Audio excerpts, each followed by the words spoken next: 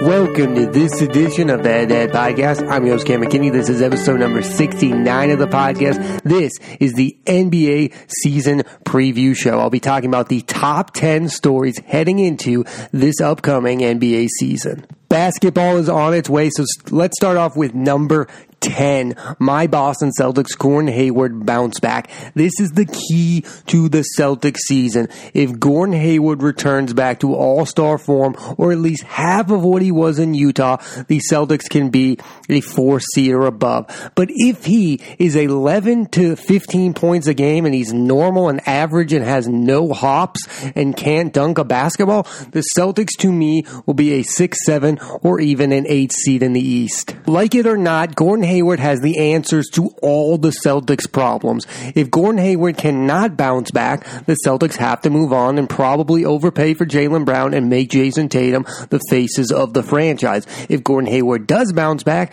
then you might have an equal problem because if he is good this season, he might opt out. But I think the best case scenario for the Celtics this season is for Gordon Hayward to bounce back. He is the key. Again, one more time, if the Celtics get a bounce back season from Gordon Hayward, and he averages between 20 to 17 points a game, and he shows he can hoop, unlike last season, the Celtics will be a top 4 seed. If he cannot, to me, they will be just another team in the Eastern Conference. Brad Stevens' coaching career may be reliant on the success of Gordon Hayward this upcoming NBA season. I don't think that's something Brad Stevens ever imagined would be the case. Number 9 storyline heading into this NBA season is Mike Conley's health. He was traded to the Utah Jazz, but if he can remain healthy, and this can have a positive effect on Donovan Mitchell, because to me, Donovan Mitchell was asked to play too much of the point guard position last year for the Utah Jazz.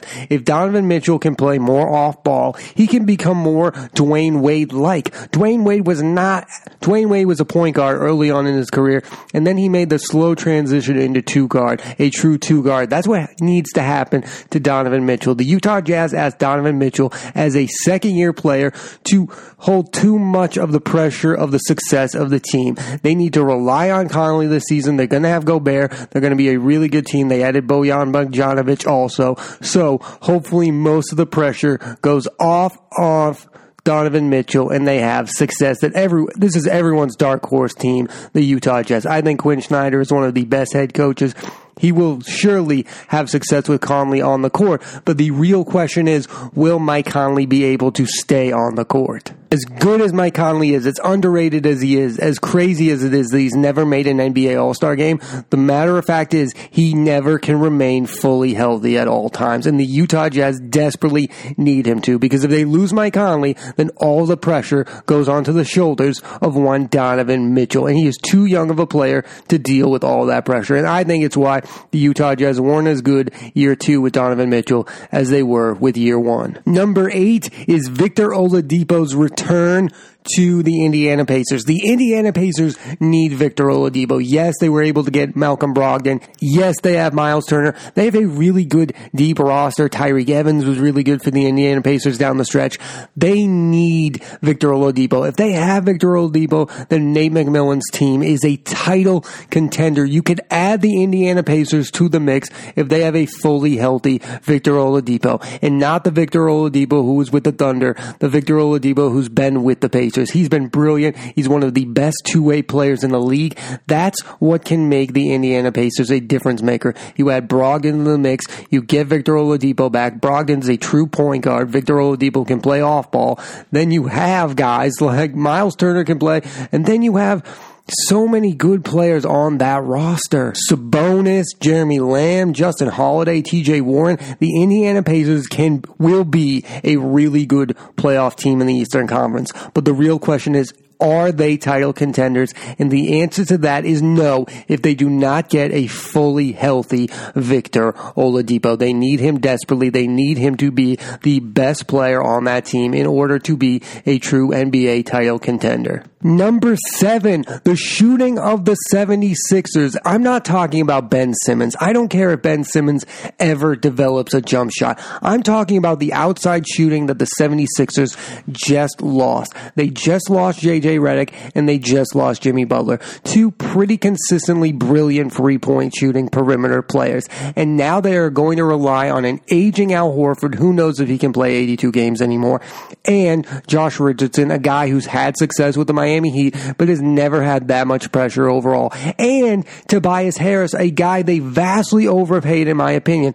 If those three players do not have good three-point shooting seasons, where does that leave the 76ers going forward? Joel Embiid is a good three-point shooter for his position, but overall, he's pretty average from the outside, and Al Horford is brilliant with the Celtics as a three-point shooter. Is he going to be able to conform to what the Sixers style of play? Is he going to be able to be the same shooter with the Sixers? Listen, I think Brad Stevens is a better coach than what the Sixers have.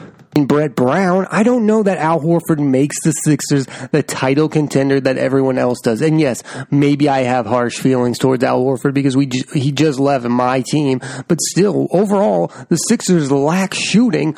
Overall, they are going to rely on Al Horford, Josh Richardson, and Tobias Harris to be really good three-point shooting and to be really their only options when it comes to three-point shooting. I'm sorry, I wouldn't feel that great about it going into the season. Of course, there's a chance that all three of those guys have really good shooting seasons, but if they don't, the Sixers are going to have to add to this roster and add a lot of perimeter shooting because they lost a lot. They lost Jimmy Butler and they lost J.J. Redick. Those are huge losses. J.J. Redick is so good when it comes to three-point shooting, and he also developed into a pretty nice defender, if I do say so myself. The number 6 storyline to me is the Warriors without Klay. Will they be able to be a top 5 or 6 seed by the time Klay comes back and be able to make a really good postseason run? And what happens to D'Angelo Russell once Klay Thompson comes back? Will Steph Curry, Klay Thompson, and D'Angelo Russell be able to be on the court together? That sounds nice. That sounds like they're going to have a prolific offense, but the real question is,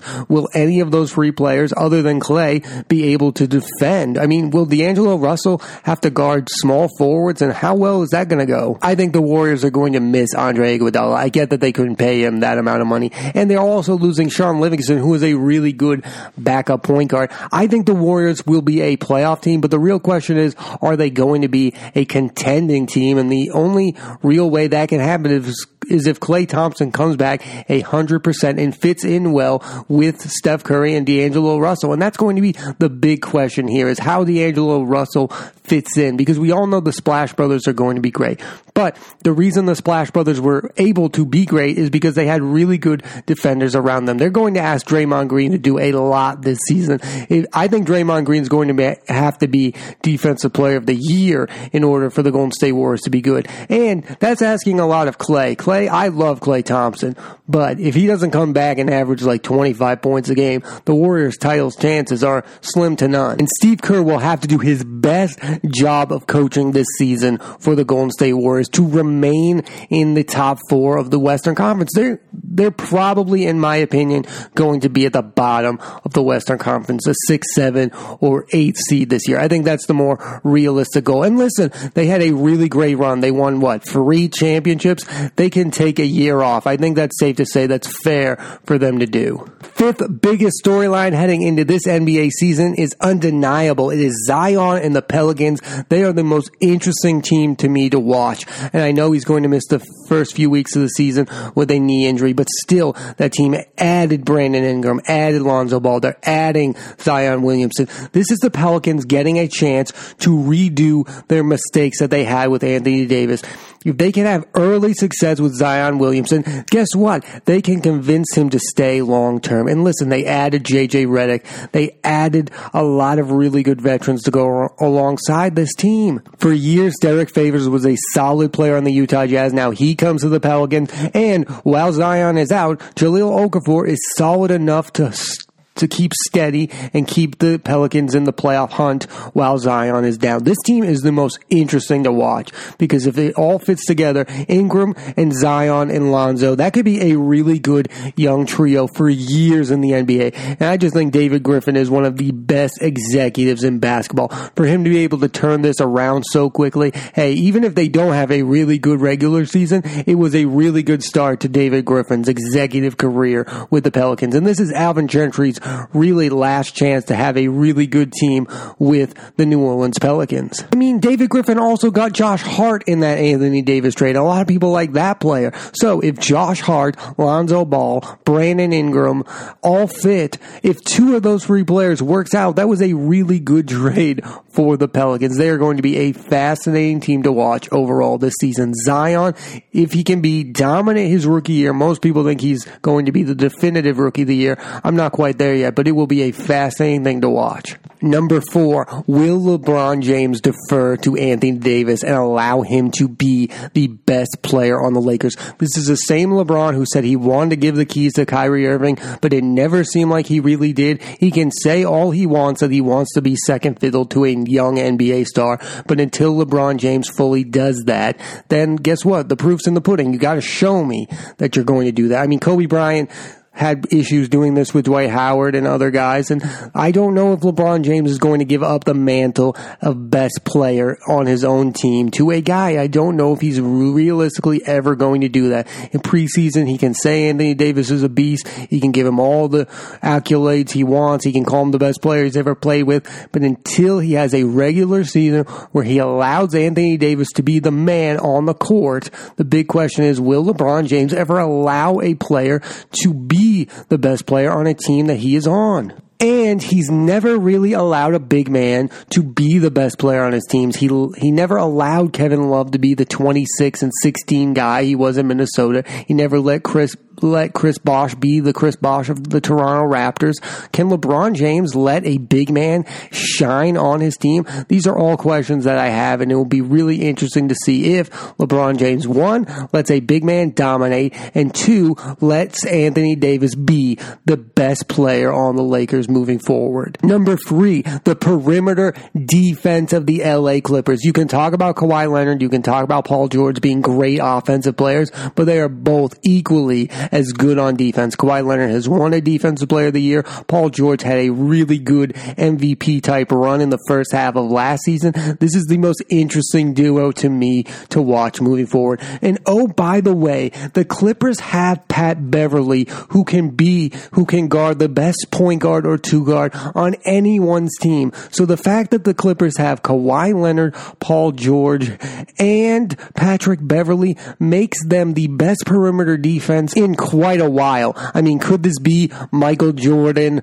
Scottie Pippen, Ron Harper type of thing going on with the Clippers? I think it could be that good of a defensive team. And lately, the teams that we've been getting winning titles have been really good defensive teams. I mean, the Warriors were one of the best defensive teams. The Raptors really played defense with Kawhi Leonard. The Clippers won the offseason. It will be really interesting to see if they dominate early in the NBA, and if Paul George's shoulder is healthy, they will be the best perimeter defense we've seen in quite a long time. I mean, Kawhi Leonard, Paul George, and Patrick Beverly in 82 games. Sign me up for that, please. We've also got Zubac and Montrezl Harrell at the 4 and the 5 spot. This Clippers team will be the most interesting team to watch this season. Are they really title contenders? Only time will tell, but man, the battle for LA is going to be the most interesting. Will the Lakers or Clippers be the best team? I think the Clippers are going to be better than the Lakers overall. The second biggest storyline heading into this NBA season is the chemistry between NBA stars.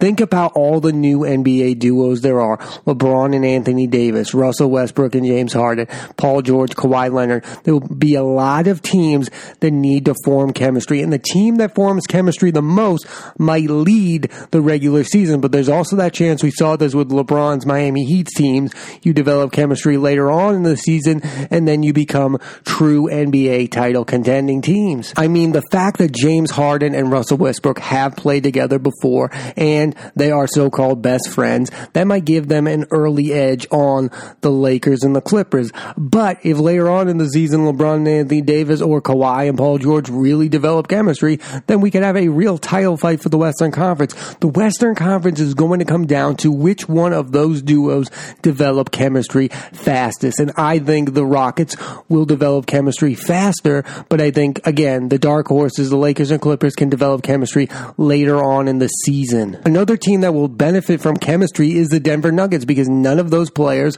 are joining the Nuggets. It's the same team from last year, so Jokic and Will Barton and a lot of those players will be able to keep their chemistry together and make an early run. I could see the Denver Nuggets being the 1 seed in the West for the entire year, but then I could see the Clippers being a 3 seed and a true title contending team, and the Lakers in the 4 spot. I think that could be where this thing goes, because listen, it's going to be a while for LeBron and Anthony Davis to develop real chemistry. The Denver Nuggets have a real edge here. They have all of their core players still on that team. And Denver Nuggets point guard Jamal Murray, in my mind, is only going to get better. This team is stacked with Gary Harris, Paul Millsap, Will Barton, again, Jokic. And if they add Michael Porter Jr., and by the way, they got Jeremy Grant, who I loved on Oklahoma City. The Denver Nuggets, to me, I'm predicting they will be the number 1 seed in the Western Conference, but I am not predicting them to win the NBA title. I think that will be the LA Clippers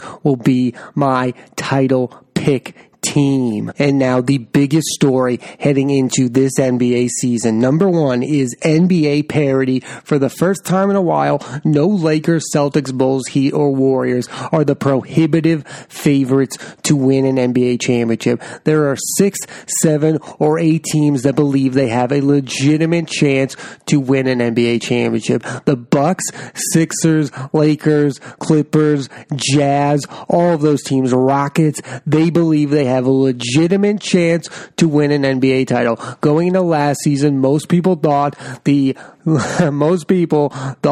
that the Warriors were the definitive favorites of the NBA season, and the Raptors ended up winning the NBA championship they won in an upset, but still, this year NBA parity is back. All those teams I named believe that they are title contenders, and then you have teams like the Pacers on the inside trying to get on the outside trying to get on the inside. There are a lot of teams that have legitimate chances to make the conference finals or make a run at the NBA finals, and that is a glorious thing. Think of a team like the Trailblazers that are coming off a run to the conference finals. Maybe Dame Lillard and CJ McCollum are going to make that next step. There are teams like that can make the next step. There are teams that have never had success before that think they're going to. The Clippers. I mean, this is going to be a glorious NBA season because NBA parity is upon us for the first time in quite a long time. I mean, we had the 90s with the Bulls. We had the Celtics in the 80s. We had the Warriors recently. We had the Miami Heat of the 2010s. This is the first time there is no definitive title favorite. I didn't even list the Sixers before now on those teams that can win an NBA championship. This is the best time to be a fan of the NBA. So many teams, after coming off the wildest offseason in decades, the NBA is at a really good place because each and every night there's going to be a real battle because all of these teams are trying to win NBA titles and all of these teams think that they are the definitive team to do so. There will be new teams that sneak into the playoffs. There will be old teams that think they are good. They're not as good anymore. This is going to be the craziest NBA season in decades, and I, for one, cannot wait for it. You have Luka Doncic and Kristaps Porzingis together on the Dallas Mavericks. Nobody knows how. That's the most interesting new NBA duo. Could that team make the playoffs? And then that could mean that the San Antonio Spurs, for the first time in a while under Greg Popovich, miss out on the NBA playoffs. These are the type of things that could happen in this new crazy NBA that I'm talking about. I mean, the Spurs could miss out on the playoffs and the Mavericks could shine. And how about all the new young players you can watch? Trae Young on the Hawks. I am expecting big things out of Trae Young. He is the most interesting player in the Eastern Conference this year. He shined. I thought he should have been Rookie of the Year. I think he had the better year over Doncic. I just thought this guy has the closest thing to Steph Curry I've seen in a while. There are teams like the Sacramento Kings who thinks they're playoff teams. This is the craziest NBA season, people. I am getting hyped up for this thing, and you should too, because this is going to be a wild ride. The battle for LA. Are the Celtics a real legitimate team with Kemba Walker and Gordon Hayward? Only time will tell with that. There's so much to talk about this NBA season. I'm going to be doing many a podcast talking about it. And I hope you all enjoy it too, because it's going to be a wild and fun ride. Here's a quick recap on my top 10 storylines to follow this NBA season. Number 10, Gordon Hayward bounce back. Number 9, the health of Mike Conley and his effect on Donovan Mitchell. Number 8, the return of Victor Oladipo. Number 7, the shooting of the 76ers. Number 6, the Warriors without Klay. Number 5, Zion and the Pelicans. Number 4, will LeBron defer to AD? Number 3, the perimeter defense of the Clippers. Number 2, the chemistry between NBA superstars. And number 1, NBA parity for the first time in a long time. Thanks for listening to this edition of the Head to Head Podcast. I'm Cam McKinney. There'll be a new episode of the podcast every Monday on Apple Podcasts and iTunes. Please rate, review, and subscribe.